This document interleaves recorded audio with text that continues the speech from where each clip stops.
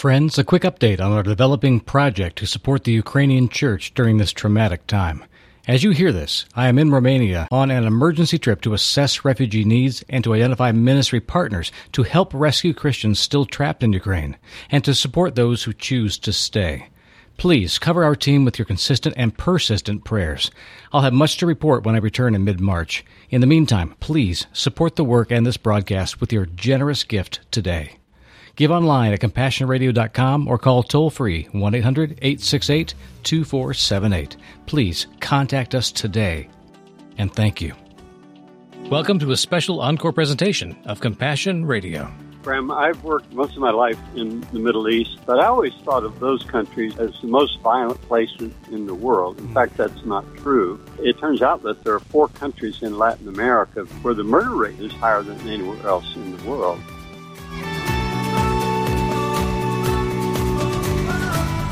Hello, friends, and welcome to this edition of Compassion Radio. Take a quick look at the headlines today, and you'll see a world on fire, sometimes literally. And it's literally true that sectarian and religious conflicts in the 21st century far outnumber those of the 20th. On the flip side, it's also true that most of the violence, war, and suffering we've seen in the past few years are actually a continuation of simmering conflicts that never really died in the past. One of the people that we lean on here for perspective on these big global issues is today's guest. His work has been used of God to open doors for the gospel where no one believed it possible, and he's still at it after 50 years of bold, faithful action. We'll take a world tour of desperation and hope on today's program and in the days to follow. A note on the recording. Catching our guests on the run doesn't always mean we get the best connection. But what he has to share is important enough to overlook some technical issues with the mobile recording. I hope you'll indulge us a bit as a result. Here's today's interview.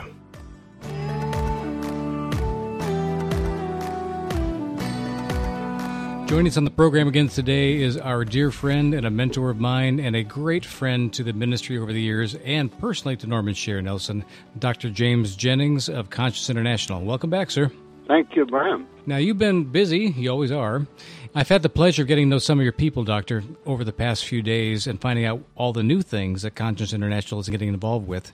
And you've always gone to those intrepid places that many agencies just won't go. I mean, I think of some of the world's biggest intrepid organizations like Samaritan's Purse tend to be in war zones.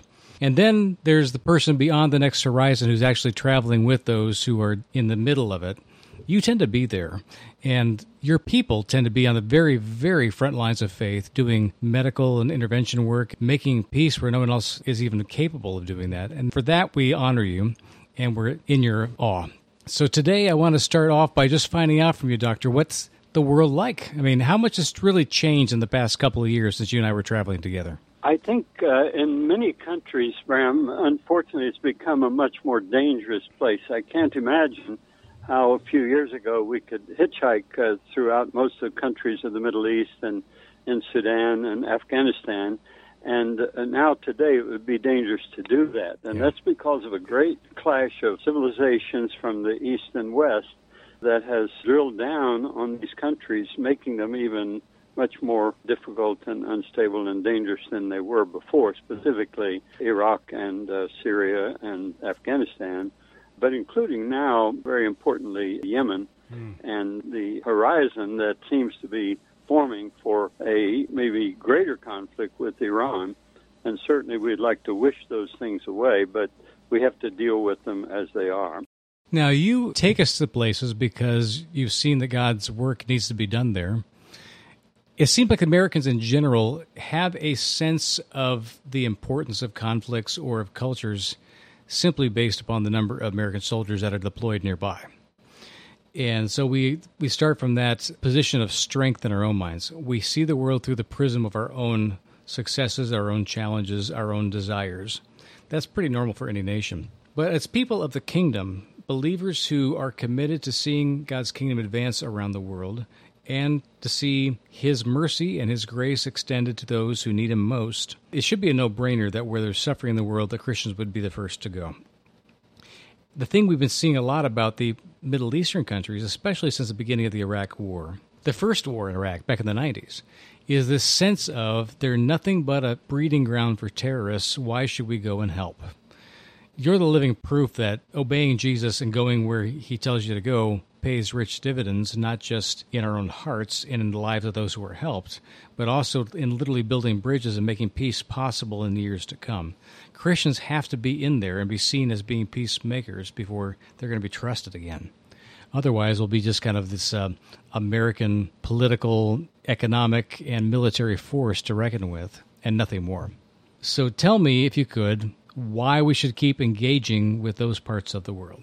Well, we have to recognize that there are warm Christians in every country on earth, and this goes even for Afghanistan, where it's illegal to have a church. And yet, when Norm and Cher went there, they found a tremendous response. And there are always those people who are coming to faith in Christ. I wish people could come with me or sit with me. This is a few years ago now, in former Soviet Central Asia, where communism and atheism had been taught to the people for 70 years, that a young woman with a Muslim background who had been reared as an atheistic communist sat in front of me with her eyes shining, Bram, and saying to me, "Oh, that wonderful day when I met Jesus Christ." Now, that's something you can't really replicate, but I wish people could know that. And then to go into the borderlands of Pakistan and Afghanistan and have a bearded man with a turban and a robe take me by the hand and take me inside a room where he could lock the door and say, "You know about the gospel and the Bible, please tell me and teach me." And he didn't want anybody else to find out about it because it was dangerous for him. But he had become a Christian, and he wanted to learn about the Bible. And then, of course, there are the millennia-old churches, 2,000 years, the churches in Egypt and in all the Middle Eastern countries, Iraq and so forth, have been existing sometimes under great pressure, and yet they still bear witness to Christ. These are our brothers and sisters. Unfortunately, there's been a great wiping out of lives and churches in various parts of the world under communism in the modern era, under Nazism and materialism and many other things, and now Islamic fanaticism. But I often tell people that the church has always endured persecution. The ancient Romans were not Muslims, so it's not all Muslims that do the persecuting. The Nazis were not Muslims, and the communists were not Muslims, but sometimes we paint with a broad brush that all Muslims are persecutors and all persecutors are Muslims, and that's just wrong. Now, you have the experience of having worshipped with those, as we say, legacy churches, people that have a deep history to go all the way back to the New Testament times. It was stunning to me to learn 20 or 30 years ago that the Assyrian church of northern Iraq still worshipped in Aramaic, and that the root language they would speak to each other and understood well enough to function. It wasn't like it was Greek to me. It was literally a living language for them. The same words that Jesus spoke on the street. That's the language of Jesus, Aramaic. And that language, it seems to me, is almost wiped out because of the conflicts in the past 15 years. Is it possible for that church to reform and to rebound? Of course, it will persist because it has through even worse times, but these are difficult times for those churches in the Middle East. Many of the people said to me when the ISIS onslaught came in and was so bloody, they just said, "We cannot live here anymore. Please help us to escape." And if we could have gotten them across the border, we would. But unfortunately, sometimes that's their fate. They cannot be allowed to move by their government, so they have to stay there, and they bear witness. And they've been doing it faithfully for so many years, so I don't think we can be critical of them, especially when many in the West are wishy-washy Christians who are really so much involved with consumerism and entertainments that none of this means anything to us. And so that's worrying about the fate of Christianity in our own country. We run the risk, Doctor, of shaming people into not caring. So I don't want to leave people with the impression that we're looking down on anybody in the West simply because their Christian experience hasn't been as profound or as involved or as on the edge as some of the things you and I have seen as we've traveled.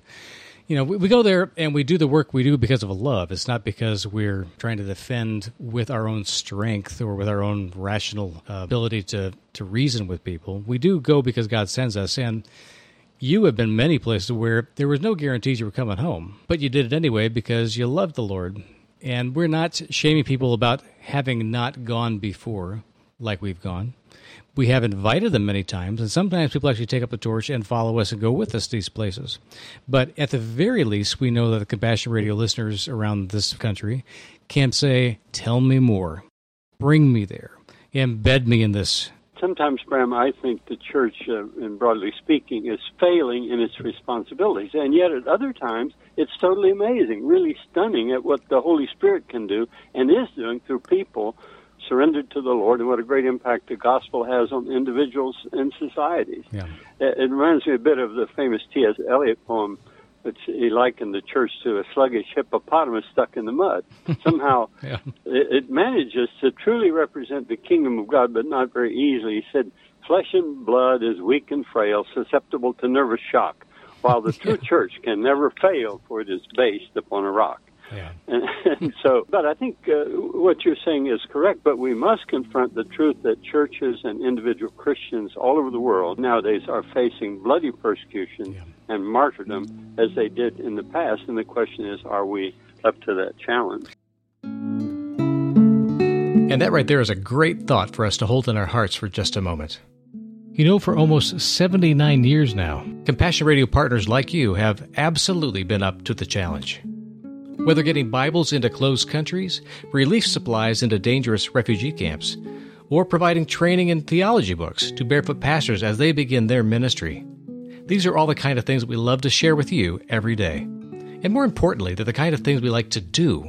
Your gift today will provide the means for us to begin some new initiatives with our relief partners that reach farther than we've ever gone before.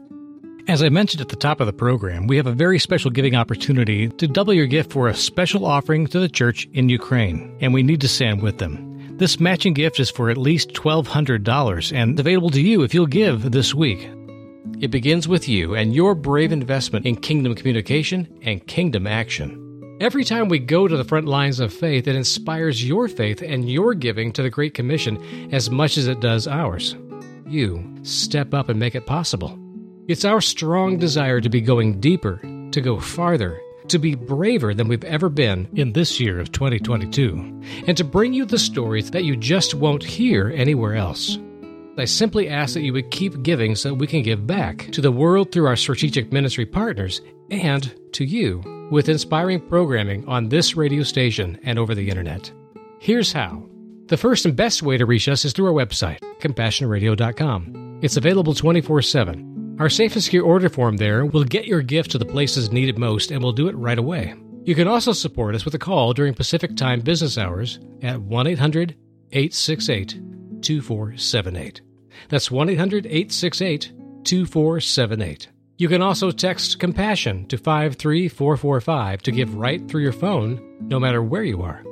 Of course, you can also put a stamp on an envelope and mail your gift to our Compassion Radio office, P.O. Box 2770, Orange, California, 92859. Again, that's P.O. Box 2770, Orange, California, 92859. However you give, we'd love to hear more about why you believe in Compassion Radio. We so much value your messages and letters. And know this, your gift is deeply appreciated. Thank you for loving us in this way. We must confront the truth that churches and individual Christians all over the world nowadays are facing bloody persecution and martyrdom as they did in the past. And the question is, are we up to that challenge? And the challenge, I think, Doctor, is not, again, to call black black, but simply look at it and say, Jesus, what do you want me to see in this darkness? Because you have something for us to do, and it's not hopeless. You have some place for us to go, and it's not unwelcoming. You have people for us to know, and they're not our enemies. That there are things going on here that if we can just get on your wavelength, we'll discover intense joy and opportunity for real friendship and see lives saved. I mean, physically as well as spiritually. I think the first thing is we should not neglect any person in need, whatever their faith is or culture may be different from ours. So the way we at Conscience International do this is to integrate faith and practice by putting our feet and our hands into action, and then ultimately that involves the whole person, your hearts, your brains, your shoulders. I like to say that if you go as Christ commanded, we stand shoulder to shoulder alongside Christians in other countries who may be suffering from disasters, wars, poverty, persecution, and other things. And sometimes this is dangerous, but that's our calling. I think that since there's a great separation, a disjunction in the world between the developed and undeveloped world, Christians are part of this, and we need to be aware of it. We live in a culture that's experiencing great partisan strife, a culture that's absorbed, if it's not actually obsessed, with consumerism and entertainments. Yeah. Yet the New Testament is clear. Whoever sees his brother, his sister in need and refuses to respond really fails to meet the primary requirements of loving God, as in 1 John 3:17. So we should be about consuming truth, and that's what we're after today. So Dr. Jennings of Conscience International, take us on that survey of the world. Where are the conflicts that you think could be solved in straightforward fashion? And where are the ones you think are just indicative of something that's much deeper that's going to go on for a very long time? Give me some broad strokes to start with. I think the broadest stroke that I can offer, Bram, is the fact that the world is awash in fresh refugees, and usually the UN has tracked this, and instead of people leaving their home for 6 weeks and crossing the border for safety, they end up staying an average of 24 years. So wow. the northern part of Iraq is just packed full of refugee camps, tents as far as you can see them. In Bangladesh, where we've been working for some time and built 2 schools there now, we've been taking truckloads of rice and lentils down to something like 1 million Rohingya refugees who have been driven out of Myanmar because of ethnic fighting and strife and actually ethnic cleansing. In Vietnam, the government there has not relented in its communist opposition to Christians and churches, even though they still have churches and they can operate. It's not that easy. And, of course, in Afghanistan, as I mentioned, the church is outlawed. In the Middle East, it's become even harder, I think, than it was years ago in Iran and Turkey, for example. But the wars that are going on still in Syria, Iraq, and now especially in Yemen, and the great conflict that's been going on for nearly 100 years in Palestine, these are very worrying. And what they've done is dislodge people from their homes and have made it possible for them not to really live a normal life. And I think that's one of the great recruiting tools for the fanatical groups like ISIS that decided to be very bloody in order to reestablish their position. In Africa, as you and I have been there together, there's a great Boko Haram insurgency or crisis in the north of Nigeria, which involves Cameroon, Niger, many other countries of North and West Africa. On the East African side, Ethiopia and Somalia and Kenya have undergone almost constant conflict, especially Somalia, as you know. On the South Sudan border of Uganda, there were more than 1 million Christians, actually Christian tribes, that were driven out into Uganda for safety. And we were there just a year or 2 ago, and we're working with those refugees. As you remember from Rwanda and our incident on the border of Congo, those countries are in great need. So all over the world, there must be a recognition that there is a destabilization and conflict caused by economic issues as well as political determinations for basically dominance. And where do Christians find themselves in the midst of this, we have to ask. And it seems to me that the Christians that we're talking about have been in the faith for a good long time or are fresh to the faith. They're brand new believers. So it's like the polar opposites of Christian experience. They follow Jesus and they come into a relationship, and then suddenly the world collapses on them, or everything they've ever known and trusted throughout their history and their culture is collapsing at the same time. This does seem to be the century of the great unraveling. So you identified some key zones of conflict and lost opportunity for generations. In the next segment here, I'd like to come back and talk with you more about what kind of work can be done to provide not just hope and string people along for their 24 years of exile, but what can they do to actually make a transformational change where they are, and how are people like your folks at Conscience International helping that along? So we'll come back to that in the next segment. Welcome back to Compassion Radio. Thank you. Now, we left off having done a survey of most of the Eastern Hemisphere work that Conscience International has been involved with for the past few years, including Central and Eastern Africa, and the Middle East, and all the conflicts that reach all the way back into the Asian parts of the Silk Road. Now, they all seem like they're fairly hopeless and are recalcitrant. they just don't seem to be resolving. But we'll get back to that question in a few minutes. I do want to ask you about another sphere of influence and call to action that you laid out there in the past couple of years about Central America. Tell me what has been happening there that puts them in the same kind of league as the conflicts in Central and Eastern parts of Asia. Bram, I've worked most of my life in the Middle East and expanded into Far East and Africa, certainly. But I always thought of those countries, as I think most people here in this country do, as the most violent places in the world. In fact, that's not true. It turns out that there are 4 countries in Latin America, Venezuela and Colombia being the 2 biggest ones, where the murder rate is higher than anywhere else in the world. Yeah. And, of course, they've had political revolutions. They've had suppression of native populations, as they have done in Guatemala and Nicaragua over the last half century. But it's particularly troubling now with the political issues and economic issues that have made Venezuela something like a pariah nation, even though it had been one of the richest countries in Latin America because of its oil wealth.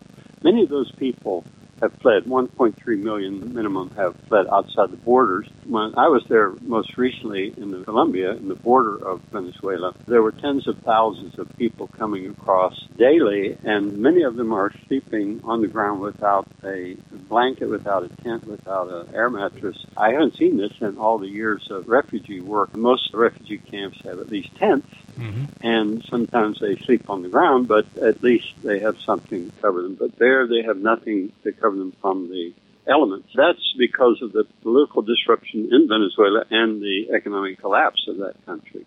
So Colombia is absorbing a great many of them, but so are the other countries around that area.